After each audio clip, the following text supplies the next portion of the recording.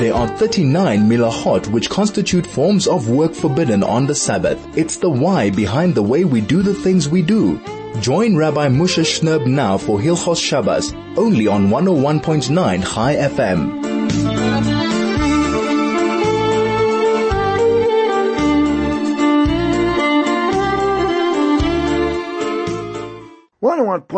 Chai FM. Welcome to our program today. This is Soul to Soul on Chai FM on Friday afternoon, Erev Shabbos Kodesh, Parshas Vayakhail, Pekudei-The, Parshas Hachodesh, and the Erev Rosh Chodesh Nisan. What an amazing day we're about to enter.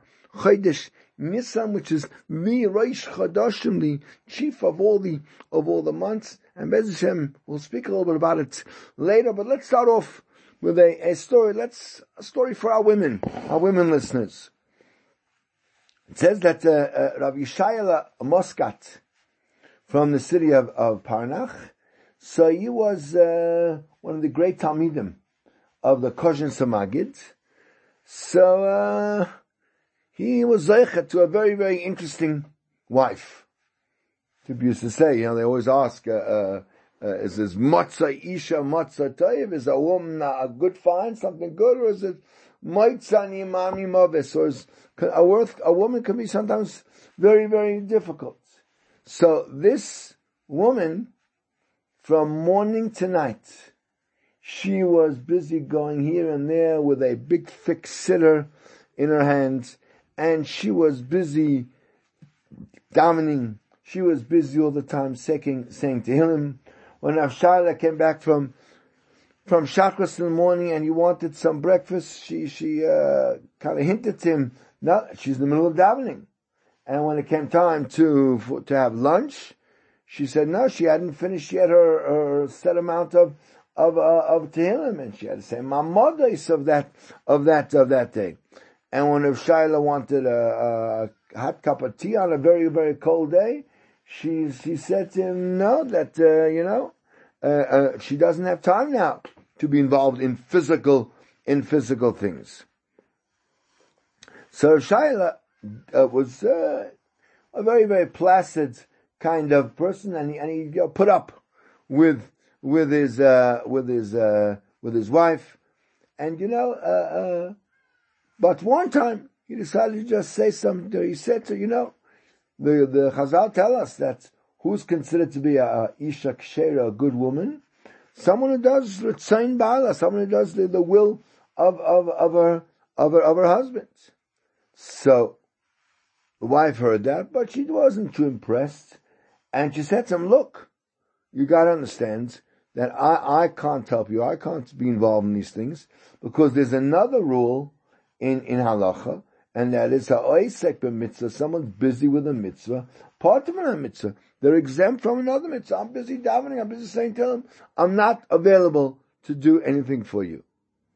So Rav Shaila answered very, very softly, and he said, we're reading this week about the Melechas HaMishkan, and the Melechas HaMishkan, the women were involved also. In fact, the pasuk says, V'chol ha'noshim asher nasa liba nasana b'chachma. All the women who were busy, who had the chachma to do it, they were busy weaving the goat hair, incredibly difficult thing to do.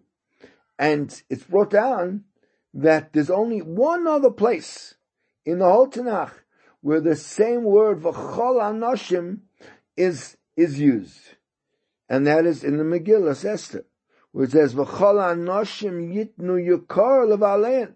All the women have to give honor and respect to their husbands. So we see from here that even the women, the tremendous chasidus of women who are busy in the malach of weaving the goat hair for the Mishkan, they also are not allowed to exempt themselves from this mitzvah of giving Yakar L'Ba'alein, of giving respect to their husbands, and to do the will of their husbands at every time, at every moment. Of course, our Nashim Tzidkanias, our beautiful women, managed to marry them both, and of course, spend significant time doing mitzvahs and learning and chesed and all the wonderful things. But of course, at the same time try to make themselves free to do what needs to be done, look after their family, look after their husbands, look after the beautiful children that they may have, and to find this kind of fusion of Chol Anoshim, of being part of that group of women that also have the Chokhmah to be able to serve HaKadosh Baruch Hu in the way that they know how, and at the same time to do what needs to be done in the realm of the physical. Just an intro. We'll be back in a moment with more interesting discussion on the Parsha. This is 101.9 Chai FM, Soul to Soul, and this is the greatest radio station in all of Africa.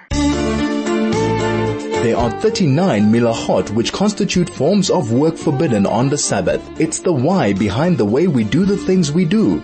Join Rabbi Moshe Shnerb now for Hilchos Shabbos, only on 101.9 Chai FM.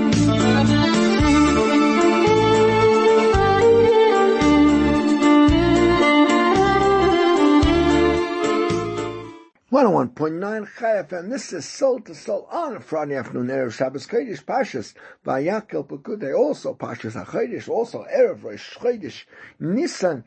Amazing time of year, and thank you so much to all of you for joining us and spending a few minutes of your very busy Friday afternoon listening to the radio or online, wherever you might be. So we have a double Parsha this week, Vayakhail and Pekudei. So let's mention something from the second Parsha. Sometimes when you have two Parshas, the second one gets a little bit forsaken because, people are so busy with the first Parsha that they don't get to the second one. So the Parsha describes how the Mishkan finally has been built and it was brought to Moshe Rabbeinu, and Moshe Rabbeinu saw, and it says, Vayar Moshe es kol ha'malacha. Moshe saw all the work, v'hinei asu I saw, and they had done it, kasher tziva Hashem es Moshe, exactly in the way that Hashem had commanded Moshe, and the pasuk ends, Vayivorech oisa Moshe. And Moshe benched them. Moshe blessed the people that had been busy making the Mishkan. Rashi teaches that Moshe Rabbeinu's bracha was Yihiratzon. May it be the will of HaKadosh Baruch Hu that the Shekhinah should rest on the work of your hands. V'inayim Hashem Lokeinu Aleinu. Right? May the pleasantness of HaKadosh Baruch Hu be upon us. And what greater bracha could there be than knowing that HaKadosh Baruch Hu's Shekhinah, His very divine presence, rests upon the work that they've done. Right? One can have no greater first prize than having the Shekhinah, the divine presence, crown the finished product that you've done. Now, how did the people, the craftsmen, yes, there were motivated people, there were people we know who didn't necessarily have those skills, but because they volunteered and because they came forward, because they wanted to be involved in this very, very holy work, they were given the skills. But still, how do the people warrant such an extraordinary bracha from Moshe Rabbeinu? Absolutely, they were sincere in their contributions, and all the nedavos, all the donations they gave, whether it was their best material or their own skills themselves, was obviously all l'shem shamayim, for the sake of HaKadosh Baruch Hu. There was no self, there was no individual, no one was doing this for his own ego. It was all for HaKadosh Baruch Hu. Right? And when one's intentions in whatever he is doing are pure, then he gets a bracha. Listen to this story. Growing up in Antwerp, Belgium, this was still before World War II. Let's call him Chaim. Chaim purchased a piece of land in Bnei Brak. The furthest thing from anyone's mind that Yidden were going to be going there. He bought a piece of land in Bnei Brak. Now, when the winds of war were beginning to blow, he, like many other Jews, fled Belgium and went to France. And of course, it didn't take very long before the accursed Nazis moved their war machine through Western Europe, reaching France. Those Jews who were fortunate enough to be able to escape, so managed to find a safe haven in other countries. This Chaim, this Yid from Antwerp, was able to escape to Portugal, where he rebuilt his life. Unfortunately, not necessarily in accordance with the dictates of the Torah. The Jewish community in Portugal was very small, and at that point comprised primarily of refugees, and they found themselves in a country that at best tolerated their Jewish immigrants. The best way to earn a living and raise a family was to, acculturize themselves and eventually completely assimilate. And of course, once one begins to descend into the abyss, so it becomes a free fall situation very, very quickly. Chaim soon forgot his religious upbringing.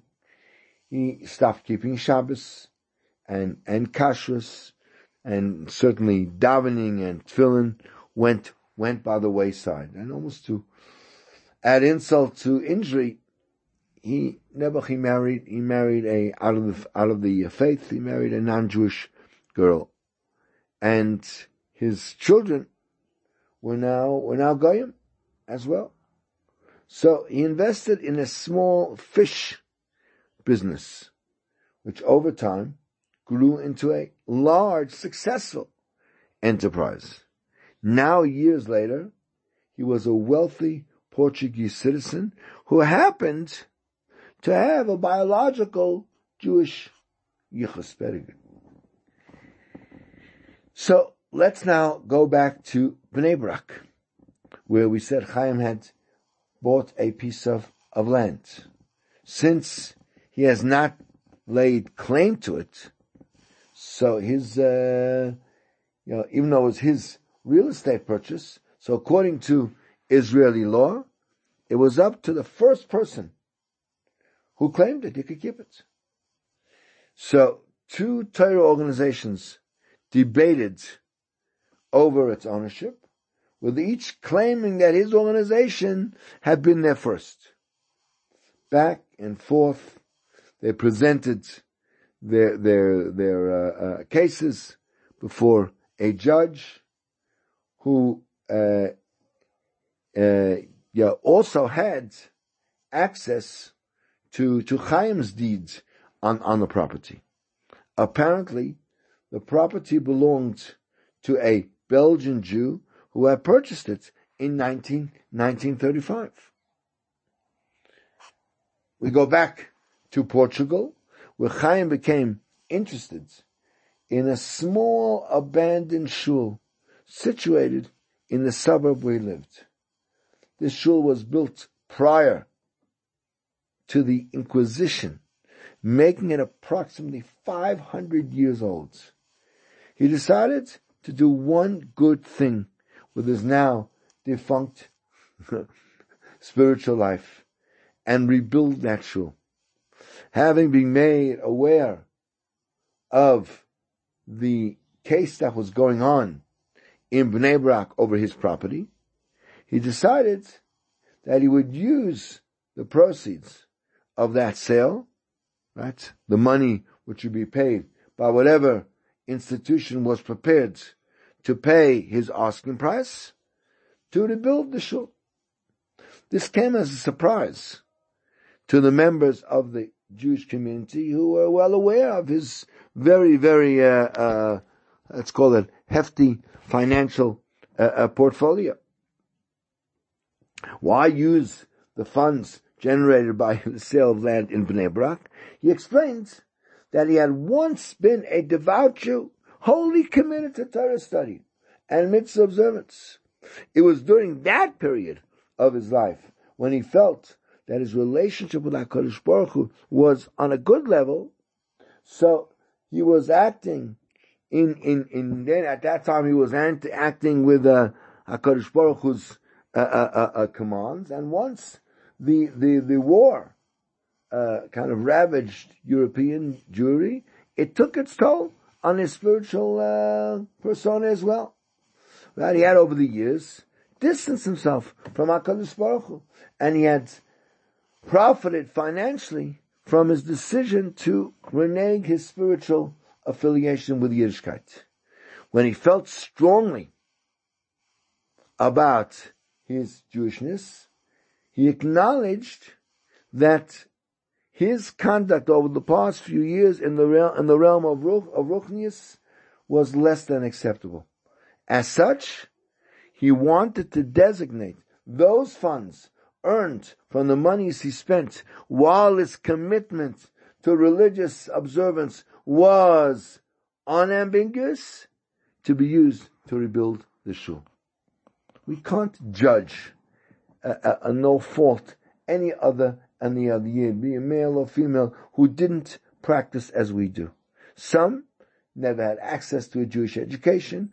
Others grew up at a time or in a place where being frum was very, very difficult, almost an insurmountable challenge.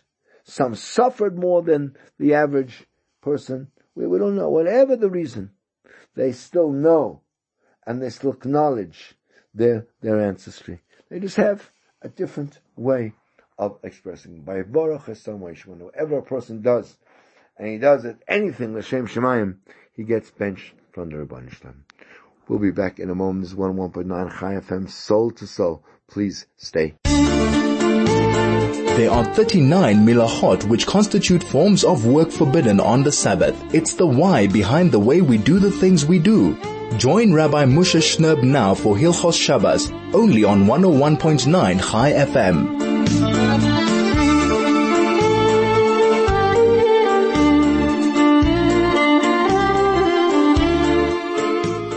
101.9 Chai FM. This is Soul to Soul on Erev Shabbos Kodesh Parshas Vayakhail Pekudei-The. We're about to make a siyum this week on Sefer Shemais. Wow, it's gone quickly. We just started Sefer Bereshis, and it's almost Pesach. It's Rosh Chodesh Nisan on Sunday. So let's take something nice on the Parsha and see if we can learn something interesting and relevant to all of us. Says, we know that in this week's Parsha, we learn again about the donations that were given for the building of the Mishkan. And we're told also about the donations of the Nesiim, of the princes of Klal Yisrael for the Mishkan. It's mentioned in our Parsha. It says, "V'Nesiim eviu." The Nesiim brought Esavnei Hashayam, the Shayam stones, Vesavnei Hamaluim, and the stones that were put in the settings for the ephod and for the choshen. And Rashi brings down on the words "V'Nesiim eviu," Amar Rav Nosson, how come when it came to the Chanukas HaMishkan, when it came to the dedication of the Mishkan half a year later, so then the Nesiim were first. They were the first ones to bring korbanos on the new Mizbeach, and by the Mishkan they were the last to give. So they said the Nesiim said as follows: let all the other people in the community donate whatever they're going to donate, and whatever is lacking at the end, we'll write a check and we'll make up the whole difference. But since the Tzibur actually brought everything that was needed for the Mishkan, as the Pasuk says, what they donated was absolutely enough. So now the Nesiim said, what are we going to do? So they brought the Avnei Shayam and the Avnei Miluim. And therefore, when it came second time around for the Chanukas HaMishkan, they were going to be first in the queue. And they got before anybody else. But because there was an element of laziness in the donations to the Mishkan, says Rashi, their name, Nisim, is spelt without a Yud. And there should be a Yud between the Sin and the Aleph, and it's missing. Now, from this medrash, it seems to come out that the donation of the Shayam stones is a kind of a last ditch donation relative to everything else. Because from the Nisim, we would have hoped that they would give something much bigger, much more numerous, much more generous. And the criticism on them is, why do they stand on the sides and wait to see what's going to be missing? And that's what he says, because they were lazy at the beginning, they lost this letter from their name. Now, the question is, why was it dafka the letter Yud that is missing from their name of the Nisim? So the Kli Yakar brings down the reason why the Yud specifically is missing, because HaKadosh Baruch Hu says in Tehillim, Giva einayim, someone who is haughty, arrogant, urechav levav, and has a voracious heart, oisai loy uchal. I am not able to deal with such a person. And by the Nisim, there was, without a doubt, some little bit of arrogance, where they were kind of saying, as a way of kind of, how is it possible that the whole nation is going to be able to give everything? For sure there's going to be lacking. They're not so great, and we'll step in and do all the difference. Right? We'll fill in whatever is missing. And therefore HaKadosh Baruch Hu took from their name specifically the Ois Yud, says the Kli Yakar. Why? Because if you take the word Nisim, the only letter in the word Nisim that also is part of Hashem's name, not the Yud and the Hey and the Vav and the Hey, is the Yud. And therefore that HaKadosh Baruch Hu took away from them to tell them, it doesn't belong here. Arrogant people and me, says HaKadosh Baruch Hu, we can't live in the same world. And therefore I'm taking the letter of my name out of their name. And this statement of the Nisim, that they're going to fill everything that the community would not give, there is a degree of arrogance and self-aggrandizement. And therefore, this letter was taken away from their name. And the only letter that is the name of HaKadosh Baruch Hu, that is the Yud, and that's what HaKadosh Baruch Hu took that away. In fact, as the Gemara in Saita says Rav Chisda, or some say Mar Ukva, Kol Adam Sheyesh Boi Gasas Haruach, anyone who has arrogance, HaKadosh Baruch Hu, Hashem says, Ein ani v'hu yecholim ladur ba'olam. We cannot live together in this world, right? And obviously the question is because an arrogant person thinks he is the center of the universe. It means he is HaKadosh Baruch Hu. And Hashem says, 1 second, am I the center of the universe, or are you the center of the universe? One of us has to leave. And since the Rebbeinu Shalom has a bit of a track record, and he's a little bit more senior than we are, he's going to win such a tug of war. Kli Yakar actually writes this elsewhere in Parshas Truma also, where it says, it lists all the items that they donated. Zav, Kesef, and Choshes, right? Going all the way through. And the last things I mentioned are the Avnei Shoyim and Avnei Miluim, for the Choshen and the Ephod. And he says that the Avnei Shoyim and Avnei Miluim really, even though they're mentioned at the end, even though probably on a financial value, they're probably even more valuable, and they should have come first, even before the gold. Right? And therefore again, it's, like he says that they mention the donation of the Nisim last because their arrogance brought them to this point where they only donated at the end and kind of felt they were going to be the ones who were going to save the day when the rest of Klal Yisrael fell short and didn't do what needed to be done. Right. Okay. And this is again a lack of anava, is an arrogance, and that's why Hashem took away that name. Now, the financially valuable donation of the Nesiim, which they arrogantly gave, so it's at the very end of the list, and the Ois Yud of their name is missing, just to teach us how detested this attribute of arrogance is, and how much HaKadosh Baruch Hu loves someone who is in fact a modest person. Famous Gemara in Kiddushin Daf Lamed Aleph tells the story. They asked Rabbi Eliezer, how far does the mitzvah of kibbud of Im go? So he said to them, go and see what a certain non-Jew did for his father in the city of Ashkelon. And his name was Dama ben Nesina, where the Chachamim asked him for some stones for the ephod, and for a profit of 600,000 rubles profit. And Rav Kahana says it was actually 800,000 profits. And the key to the safe was under the head of his father, and he didn't want to wake his father up, and therefore they went somewhere else and didn't do the deal. Says the Gemara, the next year, Kodesh Baruch Hu gave him his reward, that a paraduma, a red heifer, was born into his flock. And again, the Chacham Yisrael came to him and said to him, I know that if I could ask any amount of money in the world for this cow, and you'll give it to me.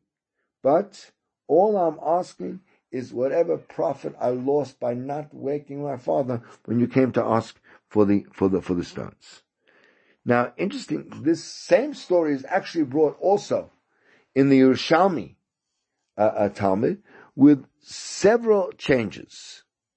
The most visible of those changes is that when the Chacham came, they weren't coming to buy stones for the ephod, where there are only 2 of such stones, but rather they wanted to buy the yoshpeh stone, which is one of the stones on the Choshen, right? And it actually was the stone of Binyamin, on which the name of Binyamin was written, and they had lost that stone. Now, the story in Yerushalayim was, one time they lost the Yoshpeh stone of the Choshen, right, with Binyamin's name on it, and they said, who has such a stone that we could buy? So they said, Damo ben Esin has such a stone. So they went to him and they made an agreement to buy it for 100 dinar. And he went to bring it, and he found that his father was sleeping. So some say the key to the safe was under in his fingers. His father was holding it. And some say that his father's legs were lying on the box. So he went back to them and he said to them, I'm sorry, I can't bring it to you. So the Chachamim said, maybe he would want that you should, maybe the reason you're saying no is because you want more money. Maybe we should up the price. So they raised the price to 100 dinar. And they kept raising it till 1,000 dinar. And he would not prepare to sell it to them. And when his father woke up, so then the non-Jew went up and he brought them the Yoshpeh stone. Chachamim wanted to give him the amount that they had agreed on at the end, 1,000 denarim, and he would not prepare to accept only what they had agreed on originally, which was the 100 denarim. So he said to them, should I sell it to you, the honor of my father for money? Is that something that you can translate into a monetary amount? I'm not going to have any benefit from the fact that I honored my father. What did HaKadosh Baruch Hu give him as rewards? So it says Rav Yossi, the son of Rabun, that night, he had a Parah Aduma, and Klal Yisrael weighed out its weight in gold, and they gave it to him. Says our Shabsai, it says in Iyov, Mishpat v'roiv tzedakah lo ya'aneh. Someone who does fairly and gives tzedakah will never suffer. Right? HaKadosh Baruch Hu doesn't delay the giving of rewards of someone who does mitzvahs, certainly amongst the non-Jews. He pays their reward off right away in this world. So, and Tosfos brings there in Avodah Zarah that he wants to compare the story in the Talmud Bavli with the story in the Yerushalmi, because that which it says in the Talmud Bavli, that they were looking for stones for the ephod. So what they mean is not the ephod, but the choshen, which is connected to the ephod. He says it would seem that this story of Dama ben Esina wasn't talking about the Avnei Hashayam, it was talking about the Avonim of the choshen. And even though it says in the Gemara they were looking for Avonim for the ephods, we could say that since the choshen is connected to the ephod, there are hooks and strings that connect them together, so they call the choshen the ephod. And so it seems also in the Yerushalmi that they bring also that story of Dama ben Esina, and regarding the fact that the stone from the choshen was lost.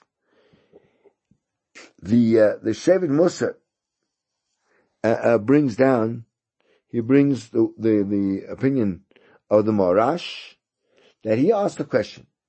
Now, this whole story of Ben Esina was during the time of the second Beis Hamikdash, because only then did they need another Parah Aduma. If so, how could they have engraved on the stone that they bought from him the name of Binyamin? And the second Beis Hamikdash, they didn't have the worm, the shamir worm, in the second Beis Hamikdash, and therefore, how are they going to engrave the name Binyamin on the stone? All the engraving was done by this shamir, and in fact, that's why he asks, right? If the ephod, there was the name of Binyamin was engraved on the yashbeh, and even though it's impossible to just engrave with a tool, it has to be, as the Gemara says in Saita, you would trace the words out in ink, and then you would show them the shamir way to go, and it would then etch the letters into the stone. And this took place in the second Beis Hamikdash. How do we know? Since it says that they bought from Dama ben Esina a Parah Aduma, and in the Bayis Rishon they never made a new Parah Aduma during the entire Bayis Rishon. Right? The Ezra, the second Parah Aduma, the one after the one Moshe Rabbeinu made, was made by Ezra, as the Mishnah in Parah Perek Gimel says. So this was in the second Beis Hamikdash. How could it be they didn't have a shamir in the second Beis Hamikdash? He answers. He says it's not difficult though, because it's possible that there was a shamir in the second Beis Hamikdash, one that they actually had preserved and kept all the way dating back to the time of Shlomo Melech until the Churban of the second Beis Hamikdash. It says in the Mishnah in Saita that once the Beis Hamikdash was destroyed, the shamir was no longer there. So he said, yeah, that means the second Beis Hamikdash. After the destruction of the Beis Hamikdash, second Beis Hamikdash, there was no longer a shamir, as Tosfos says.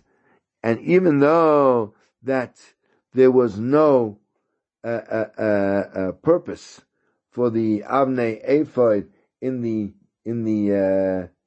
Bayis Sheni, because there was no Urim v'Tumim, right? So the purpose of the letters was to be able to be used when they asked shilas to the Urim and Tumim. But in the second Beis Hamikdash, the name of HaKadosh Baruch Hu that was folded inside the Aron, inside the Choshen, wasn't there, because when the Nevi'im died, the Urim and Tumim was no longer present, and which means at the end of the first Beis Hamikdash, as Tosha says, nevertheless, they still needed Avanim for the ephod, because if you didn't have those stones, then the Kohen Gadol would not be wearing the proper clothing. So that's what he brings. However, the Shevet Musar argues on him, and he holds that really in the second Beis Hamikdash there wasn't this worm called the Shamir, who would be able to engrave on the stone of Binyamin the word Binyamin. But he says there was no need for a Shamir. Why? Because there's actually another way to engrave on the stones. And this is what the Shevet Musar says. Says, I want to suggest that there's no need to put ourselves in a situation and say that there was a churban, and say that when it says that the Shamir was no longer there when the Beis Hamikdash was destroyed, it's talking about the second Beis Hamikdash. Really, already after the first Beis Hamikdash, the Shamir disappeared. So when they needed Avanim for the ephod and the Bayis Sheni, and without that, you had to have the stones, because otherwise the Kohen wouldn't be wearing the proper clothing. So there was a way to do it, to engrave them by using the blood of goats. That when you put the blood on a certain kind of sapphire stone, which is called diamanti, so that cuts into the stone, which could never be done. No iron could do that. What you do when you place this blood of the goat on that, and it could do exactly as the Shamir did. In fact, the Kiyaka writes in Melachim Aleph, he says that in the name of the Abarbanel, and that there was such a concept in the second Beis Hamikdash of using this blood instead of the Shamir, right? But once he says that there's this possibility of using the blood, so he has a question. If so, what do you need the Shamir at all? You could have used the blood all the time. Why? You didn't need the Shamir in the first place. Why did they have to have it in the time of Shlomo Melech? And we had to have this whole story where you had to go and find Ashmedai and find out where the place was, and the whole drama that happened over there. Guys, you had to send to Gan Eden to bring it to eat. They could have done it all the time using the blood of goats. And secondly, why did HaKadosh Baruch Hu to even create the Shamir on Erev Shabbos ben Hashmashas, as it says in Pirkei Avos, in order to be able to prepare the Beis Hamikdash? It was simply they could have done it with this blood. And maybe the answer is that in reality they could have used the goat blood, but Hashem wanted to teach us a lesson. Don't be arrogant. Let that little worm that is so insignificant can accomplish even more. And therefore, the stones that the Nesiim brought, but they brought with arrogance, the tikkun for that, the way to fix that up, is specifically to have them cut by the Shamir, which is the most nondescript and the smallest and most inconspicuous of all creatures. We'll be back in a moment. This is 101.9 Chai FM, soul to soul. Please stay with us. There's lots more to come. There are 39 milachot which constitute forms of work forbidden on the Sabbath. It's the why behind the way we do the things we do. Join Rabbi Moshe Shnerb now for Hilchos Shabbos, only on 101.9 Chai FM.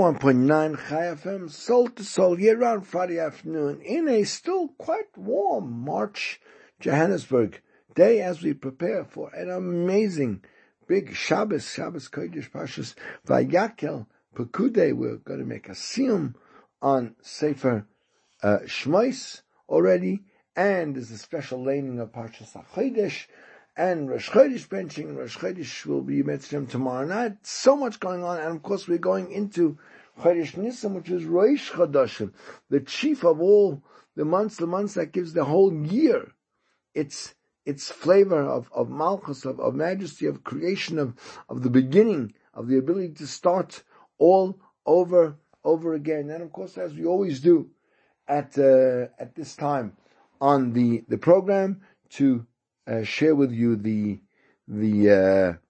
earliest the times for this coming Shabbos.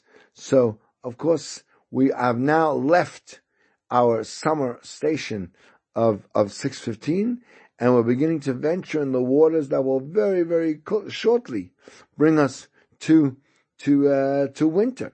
So the actual earliest time for the lighting of Shabbos candles this week is about just after 5:10. You can already light your Shabbos candles. And again, as I always urge you, let's push for it. Let's really try to get our Fridays organized, try to get things done maybe earlier in the week, try to maybe start making Shabbos before Thursday night at 11 o'clock. There are some people that do that. I'm not saying anyone of our radio listenership does something like that, but let's try to move the whole process up so we can really be a little bit more relaxed as we go into Shabbos. The latest time for Lich's benching this week for getting the candles on is at 6:09. 9 minutes past 6 is the latest time for lighting one's candles. Shkia then is at 6:27. 27 minutes past 6. If you want to daven then, therefore, a Ma'ariv Bismanai and not have to repeat the Shema, you just have to wait till 6:45, and then you can say the Shema and not have to repeat it again. Tomorrow is a big Shabbos here in Johannesburg and everywhere in the world. Firstly, we have a huge double Parsha. It's probably the mother of all lanings, Parshas Vayakhail and Pekudei together. And if that's not enough, we have this week the fourth of the special readings that we read around this time of year. This is Parshat HaChodesh, where we have described in detail the laws and preparation for the Korban Pesach, which Be'ezer Hashem, 2 weeks from today, we're going to be organizing to be in Yerushalayim and be able to bring it 2 weeks from tomorrow on Erev Pesach, which is Shabbos. We're going to be able to shecht that Korban Pesach. So all the halachas Moshe Rabbeinu's transmitting to the Jewish nation what they had to do, how they would eat the Korban Pesach, how they would shecht it, etc., is all in this week's laning. Some of the laws of chametz also. So this is the first real herald that Pesach is coming. The special haftarah is the haftarah then for Parshat HaChodesh, which begins with the words Kol Hamoaid.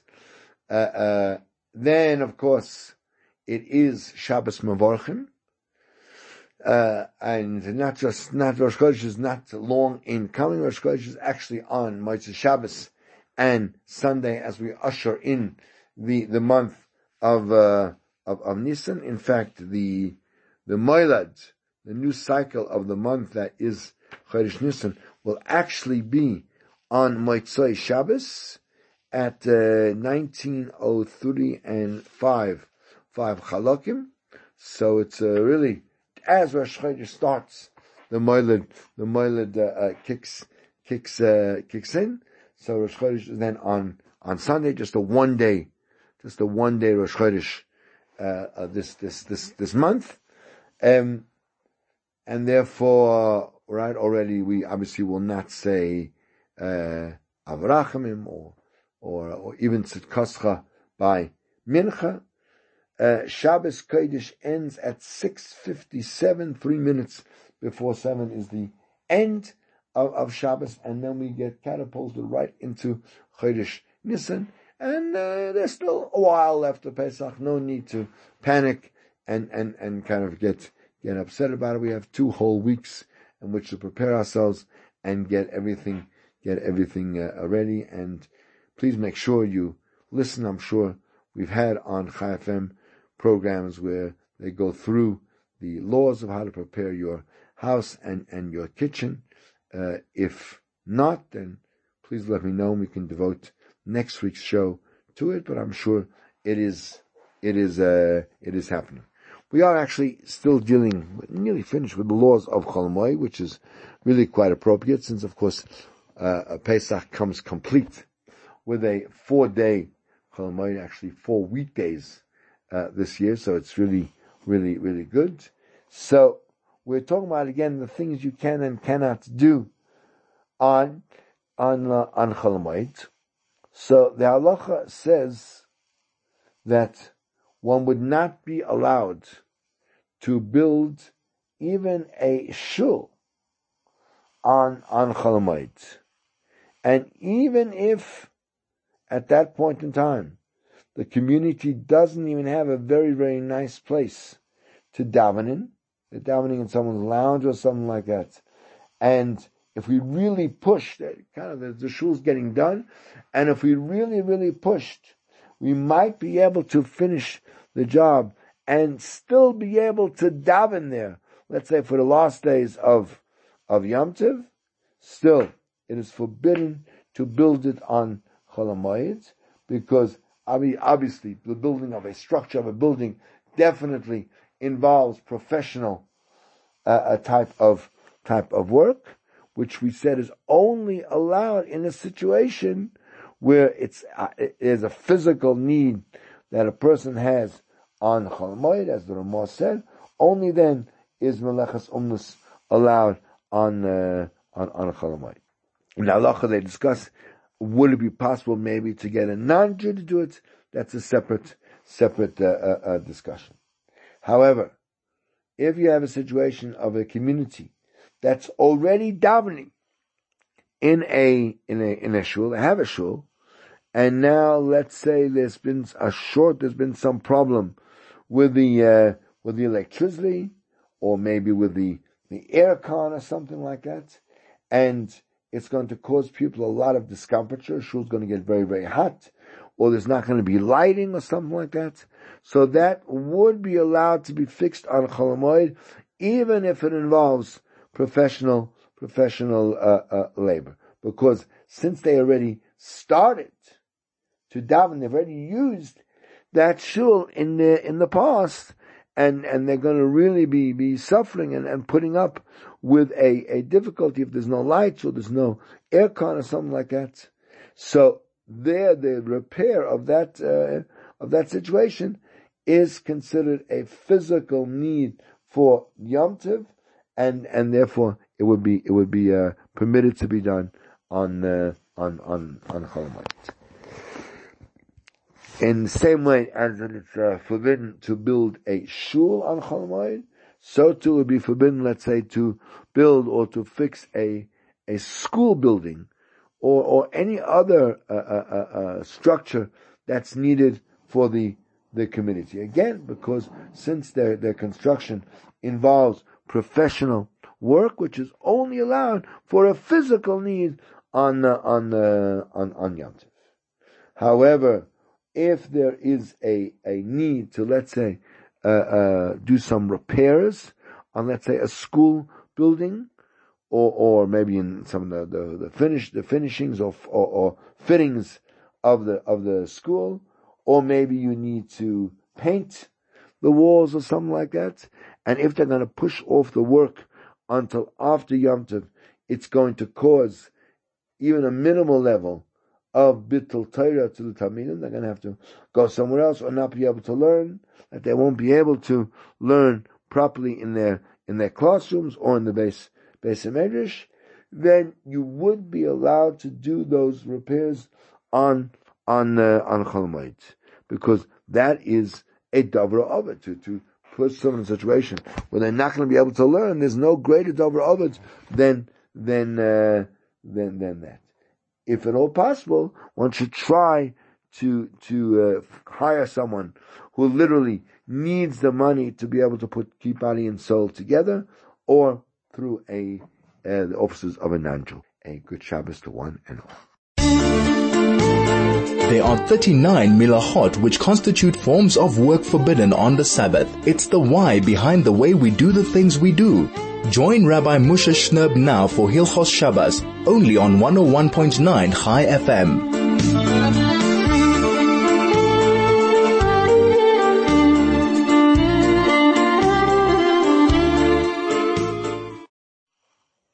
One 101.9 Chai FM. The program is Soul to Soul. We are back on your radio for one more little segment here in Johannesburg on Erev Shabbos Kodesh Parshas Vayakhail. Pekudei-The. I hope you've enjoyed the show. I hope you've learnt something and can take it with you and maybe even say it over at your Shabbos table. Remember we start off with a nice little story about the greatness of our women. We spoke about the fact that when a person does something with Shem Shamayim, he gets a bracha, even no matter what his position in life is.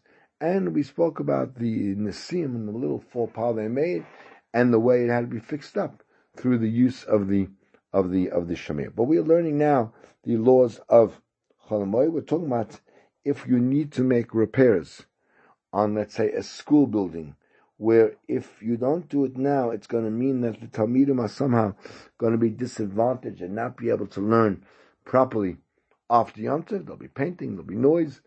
Then you're allowed to do that on Hamoaid. Is considered then a Dovra Ovid. There's nothing more terrible to lose than time and ability to learn and study Torah properly.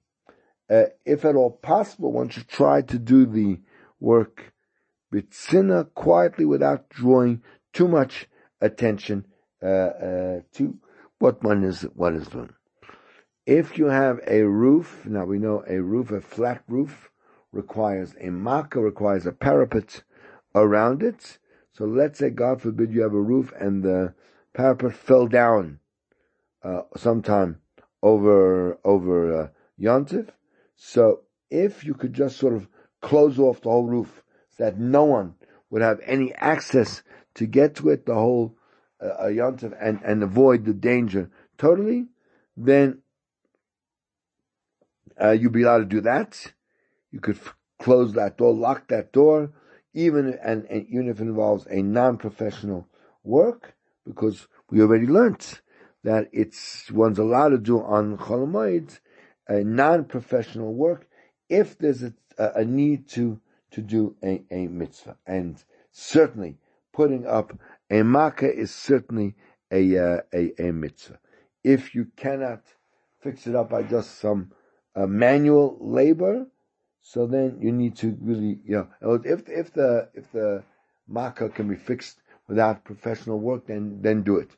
If not, one should lock up the whole roof and deny access to it.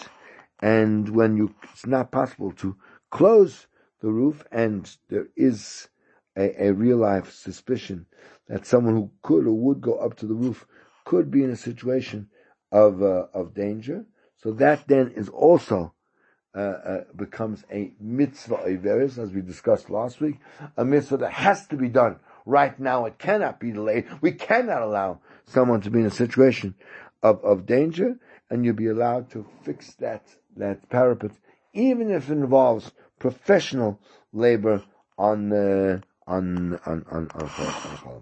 So that's in terms of building and repairs and things like that. About ends our time this week. Just a chance to wish you all an amazing good Shabbos and a good Chodesh afterwards. Thank you for listening. Thank you for being part of our radio family. Have an inspired, warm, beautiful, unified Shabbos. And to each and every one of our radio family,